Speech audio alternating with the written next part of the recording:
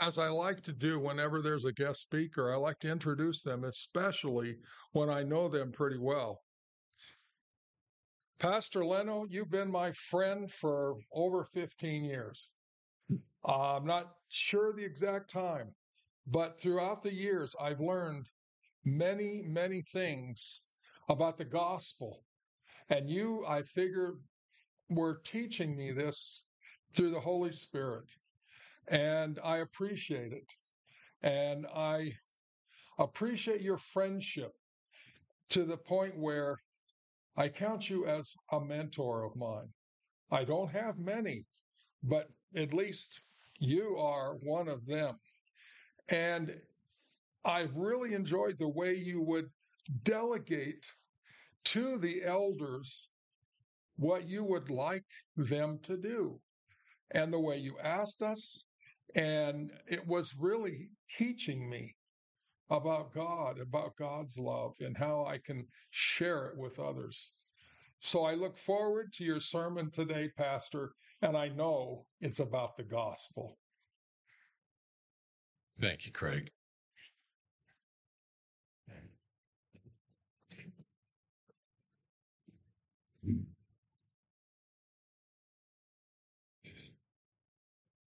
I will have to say the gospel is everything to me. Jesus is everything. There is no substitute for the gospel. There certainly is no substitute for Jesus. And that is why Jesus asks us not to compromise with the gospel.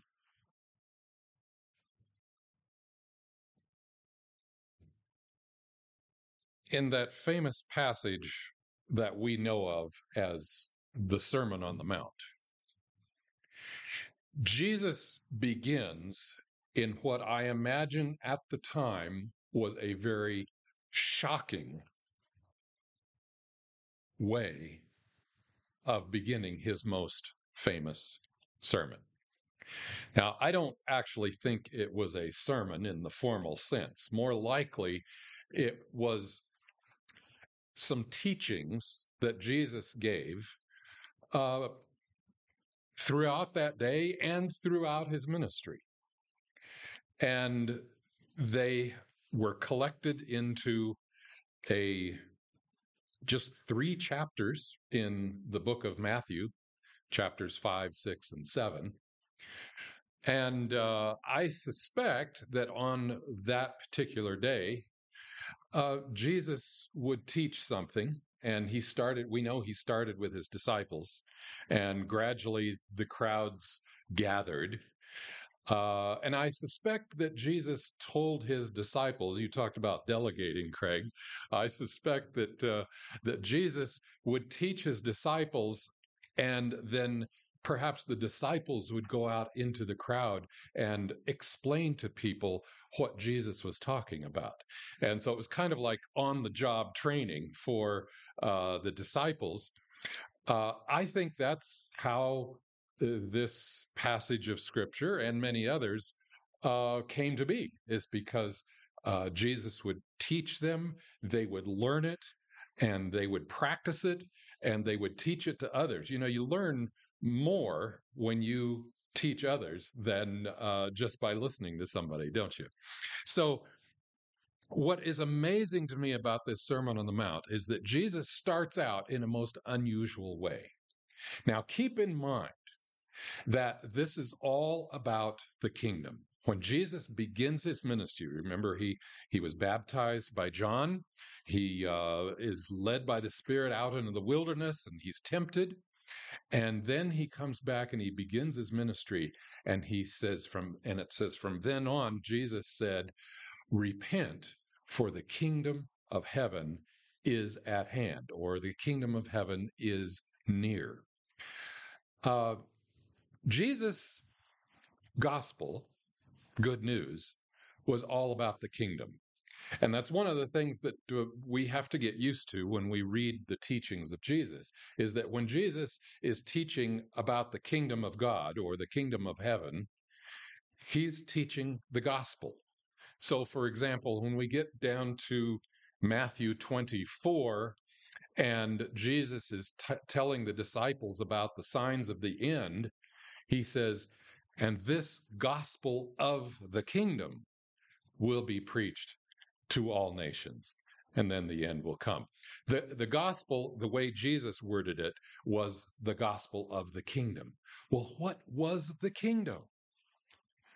Well, we get a description of the kingdom in the Sermon on the Mount. So when Jesus begins by saying, "Blessed are the poor in spirit, for theirs is the kingdom of heaven. Blessed are those who mourn, for they will be comforted. Blessed are the meek, for they will inherit the earth. Blessed are those who hunger and thirst for righteousness, for they will be filled." He's talking about people who don't have it all together. They're not the elite. They're not the experts in the law. They are not in the priestly class. They're poor, and they don't have any status. But Jesus says, in the kingdom, you are blessed. And he goes on, blessed are the merciful, for they will be shown mercy. Blessed are the pure in heart, for they will see God. Blessed are the peacemakers, for they will be called children of God. Blessed are those who are persecuted because of righteousness, for theirs is the kingdom of heaven. Blessed are those who are oppressed. Blessed are the poor. Blessed are the meek, not the arrogant, the meek. Blessed are the peacemakers. This was a totally different kind of kingdom than anybody was used to. This was good news to the poor. This was good news to those who were struggling. This was good news to those who were sick of the politics of the Pharisees and the Sadducees. This was good news to those who had no hope, who needed mercy. This was good news to those who just wanted peace. It was bad news, however, to those who had been building their own kingdoms. It was bad news for those who believed that a true patriot would rise up and revolt against the Romans and commit violence in the name of God. It was bad news to those who were gathering around them enough disciples so that they could become wealthy. In Luke 16, we read there where the Pharisees loved money, which is why they were scornful towards Jesus, because Jesus put the kingdom of heaven above everything else. It says you can't have two masters. You've got to serve one or the other. And the love of money, not money itself, but the love of money is the root of all evil. So if you were a person of privilege, if you were a person of power, you did not like Jesus' message of the gospel, the good news of the kingdom, because the kingdom that Jesus talked about was completely different from the kingdoms of the world. And this gives us a clue, I think, as to what Jesus was talking about when we come to you are the salt of the earth. Now, let me see if I can get my little clicker here to work. Let's see. Okay. There we go.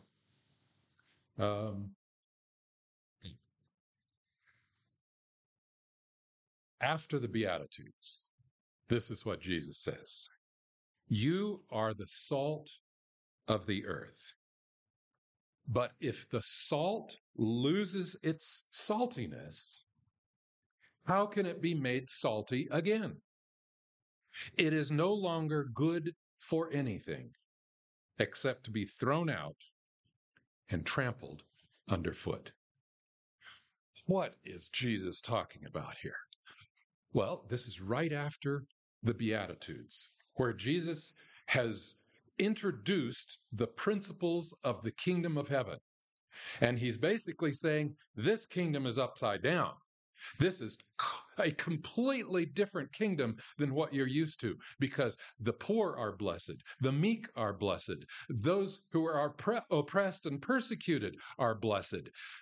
It's not like the kingdoms of the world, where only the successful are blessed, where only the powerful are blessed. Only those who claw their way to the top and put other people down in order to get ahead. Those people are not blessed in the kingdom of heaven. They have their blessings in this world. So what is Jesus saying about salt? He's basically saying this, that if you belong to the kingdom of heaven, don't compromise who you are. Now, salt of the earth is a very familiar term, and we still use it today to describe people who are decent, hardworking, good values, and in their own quiet way. They may not be flashy, they may not be wealthy, they may not be powerful, but in their own quiet way, they bless people around them. They, just by being who they are, by living their own life, not trying to force their views on anybody else, just by being who they are, they make the world a better place. I think that's what Jesus meant by being salt. But more to the point, he said, the kingdom of heaven is the way of love, grace, and loving your neighbor as yourself. It is not a way to conquer the world. It is a way of redeeming the world. And if you compromise who you are, if you compromise the kind of kingdom that we belong to, the kingdom of heaven, then you don't really have a kingdom of heaven. You must probably have some other kind of kingdom.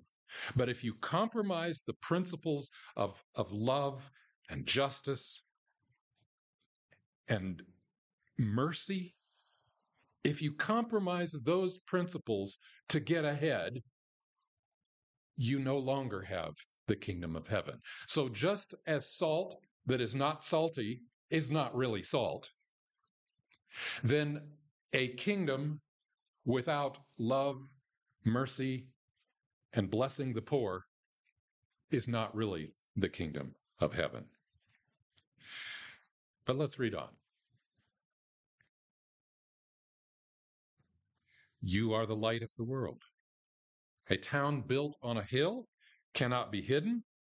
Neither do people light a lamp and put it under a bowl. Instead, they put it on its stand, and it gives light to everyone in the house. In the same way, let your light shine before others, that they may see your good deeds and glorify your Father in heaven. The heavenly kingdom is not in competition for the things of the world, wealth, power, and status. Instead, it is like a light that benefits the world. The kingdom of heaven, also known as the kingdom of God, is a new way of being in the world. It is the way of love, grace, and loving your neighbor as yourself. It is not a way to conquer the world. It is a way of redeeming the world. Now, Jesus knows there's a lot at stake here. Just as salt that is not salty is not salt, and light that light is hidden cannot give light, so his kingdom cannot be compromised and still be the kingdom of heaven. He knows, however, that there are a seemingly endless variety of ways to compromise. Early in his career, Jesus faced many kinds of temptations to compromise his mission to establish the kingdom of heaven. And of course, the most spectacular case was when he was led out in the wilderness to be tempted by the devil. He was tempted to compromise his mission to seek some other kind of kingdom. That's why the devil finally said, look, if you'll give me all, I'll give you all of these kingdoms of the world if you'll give me worship. I think the devil was the ultimate narcissist in that, because he thought it was all about him. If he could have worship, he would give everything else away. But anyway, Jesus knew that there was no shortcut. He loved the world. That's why he came. But he knew that the kingdoms of the world are not the kingdom of heaven. The kingdom of heaven is totally different. Jesus faced another, probably a more subtle temptation to compromise his mission and actually compromise his message of the kingdom of heaven when he was the guest speaker in his hometown of Nazareth. Now, it may seem odd to say that he was a guest speaker in his hometown, but he spent most of his ministry around at that time in Galilee and centered in Capernaum. And so finally he comes to Nazareth, and everybody's excited because here's the hometown boy done good. So we find in Luke 4, verse 14, it says, Jesus returned to Galilee in the power of the Spirit, and news about him spread through the whole countryside. He was teaching in their synagogues, and everyone praised him. Remember that.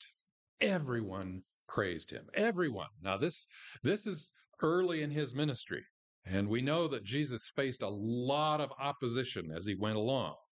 But at this point, he is so popular. Luke doesn't even mention any criticism of him here. It's like he is the rock star of Galilee, and people are just falling all over themselves to get close to him. Everyone praised him. So what could possibly go wrong?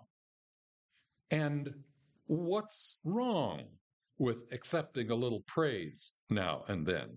Certainly Jesus deserved to be praised, don't you think? Well, there was nothing wrong at first. But what happens when praise becomes a temptation, a trap, a way to keep someone in their place, to get them to be something they're not? That was the temptation Jesus faced in Nazareth. He went to Nazareth, where he had been brought up, and on the Sabbath day, he went into the synagogue, as was his custom. He stood up to read. What a grand homecoming this was. Jesus had grown up in Nazareth. He had left home, been baptized, announced by John the Baptist, confronted the devil in the wilderness, and then he had become a famous teacher and healer. He was the favorite son of Nazareth, a small town boy who had made good. And the scroll of the prophet Isaiah was handed to him. Unrolling it, he found the place where it is written, "The Spirit of the Lord is on me, because he has anointed me." By the way, that anointed, an anointed one was the Messiah. Messiah means anointed one. He has anointed me to proclaim good news to the poor. Does that sound like the Beatitudes at all? He sent me to proclaim freedom for the prisoners and recovery of sight for the blind, to set the oppressed free, to proclaim the year of the Lord's favor. Reading this passage from the beginning of Isaiah 61, was a nice touch, and it got everyone's attention. I imagine that the eyes of the congregation glistened with hope, expectation, and a little bit of national pride. Their hopes had long gone unfulfilled.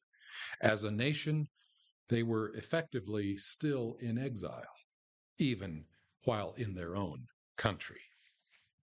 When reading the scripture, Jesus focused specifically on a messianic promise, a promise that there would be signs that the Messiah had come, including good news for the poor, freedom for the captives, and healing of the sick. These were signs that Israel's exile was over and a new kingdom was near. Jesus had said, the kingdom of heaven has come near, and he had performed the very signs listed in Isaiah. Then he rolled up the scroll, gave it back to the attendant, and sat down. The eyes of everyone in the synagogue were fastened on him, and he began by saying to them, "Today, this scripture is fulfilled in your hearing." Wow. How did everybody react? Well, all spoke well of him and were amazed at the gracious words that came from his lips. "Isn't this Joseph's son?" they asked. Oh, what a wonderful moment. Jesus read the scripture for that day, and then, as the custom was, he sat down to deliver a teaching. By reading a messianic passage, he affirmed their prophetic heritage, pointed toward a bright future, and they loved him for it. They were proud of him. They had watched this son of Joseph grow up, and now he was a success. He was a great rabbi. Now he was home. He was one of them. But suddenly, Jesus' comments took an unexpected turn. Jesus is apparently not feeling as good as we might expect. Maybe there's something about all the applause that makes him a little uncomfortable. Jesus said to them, "Surely you will quote this proverb to me, 'Physician, heal yourself.' And you will tell me, 'Do here in your hometown, what we have heard that you did in Capernaum.'" Oh, there's expectations that go along with all of this applause. The applause and the praise was not bad in and of itself, but Jesus detected in their approval a bit of, "You better know your place, Jesus. You're still one of us. We saw you grow up. You're ours. And if you got famous somewhere else, then don't forget you're still one of us. But go ahead. We'd like to see some of those miracles. You can honor us by doing all of those things that, we've just heard rumors about. But remember, you're our hometown boy. You're Nazareth's favorite son."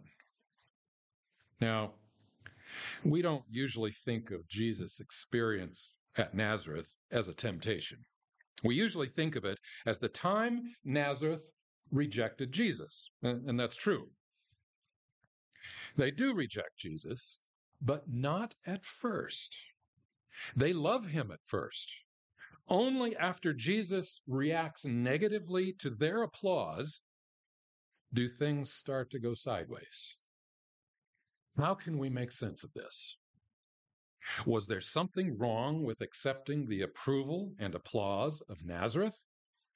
Before answering that, let's read on. Truly, I tell you, he continued, no prophet is accepted in his hometown. Ouch. But you are being accepted in your hometown, they might have interjected. What's wrong with wanting your success to benefit Nazareth? What's wrong with applauding you as our favorite son? But Jesus just kept on making things worse. I assure you, Jesus said, that there were many widows in Israel in Elijah's time, when the sky was shut for 3.5 years and there was a severe famine throughout the land, yet Elijah was not sent to any of them, but to a widow in Zarephath, in the region of Sidon. And there were many in Israel with leprosy in the time of Elisha the prophet, yet not one of them was cleansed, only Naaman the Syrian. Now, why is Jesus bringing up the past? Some of the people must have muttered in their pews. Don't think synagogues had pews in those days, but anyway. Why talk about the past, Jesus? Why talk about that time when Israel was corrupt and a prophet had to work outside the country? Why talk about that now? Apparently, Jesus thinks there's good reason to understand the systemic corruption of the past. He must see the sins of the past as affecting the present. Nazareth, his hometown, needs a savior, not a favorite son they can control. Announcing the fulfillment of prophecy can be a very popular thing, assuming that the prophecy being fulfilled benefits the right group. But when the inclusive principles of the new kingdom put your own group in a bad light and put outside groups in a good light, kind of like the story of the Good Samaritan did, the results can be controversial at best and violent at worst. All the people in the synagogue were furious when they heard this. They got up, drove him out of town, and took him to the brow of the hill on which the town was built in order to throw him off the cliff. But he walked right through the crowd and went on his way. Okay, what just happened here? The temptation for Jesus on this occasion was to settle for applause and success instead of being true to his mission. There's nothing wrong with applause and success unless it gets in the way of the greater purpose.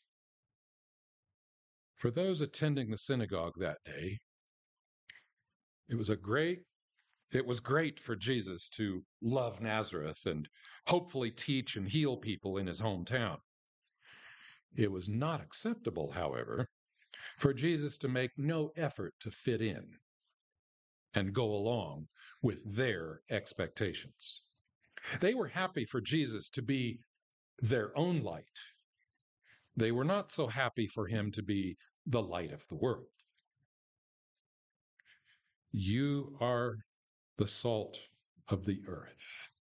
You are the light of the world.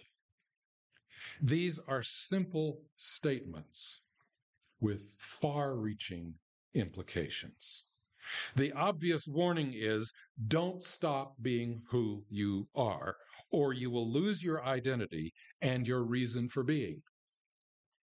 That's what Jesus faced at Nazareth. Salt that is not salty is not salt. Light that is hidden is, in effect, not light. And if the people of the kingdom stop being what makes them unique in the world, they can't benefit the world.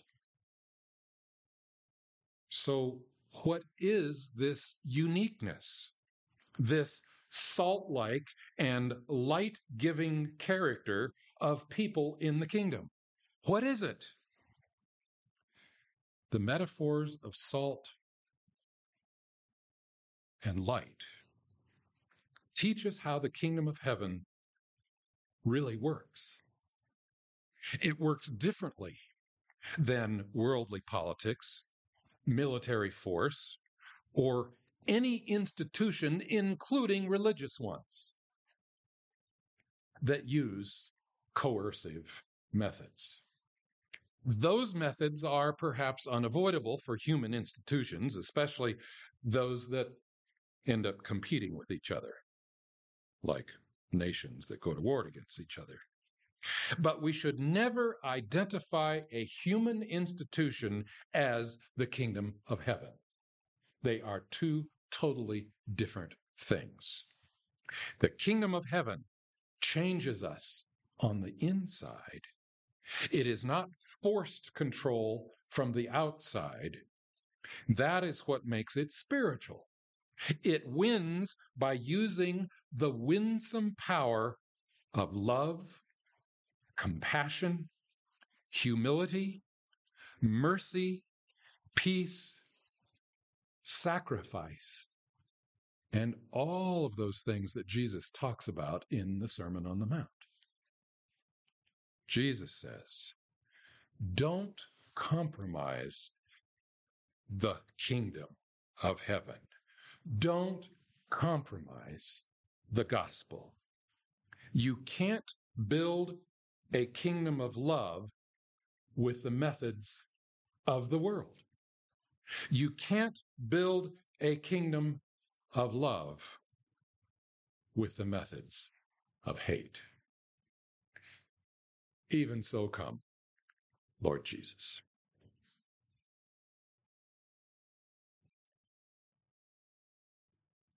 Let me have prayer for you. Loving God, thank you for Jesus. And thank you for the good news of the kingdom that Jesus brings.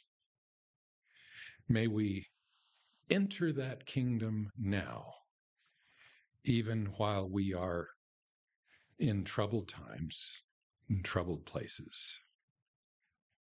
May we have your peace, your love, your mercy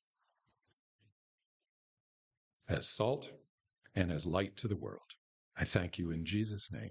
Amen.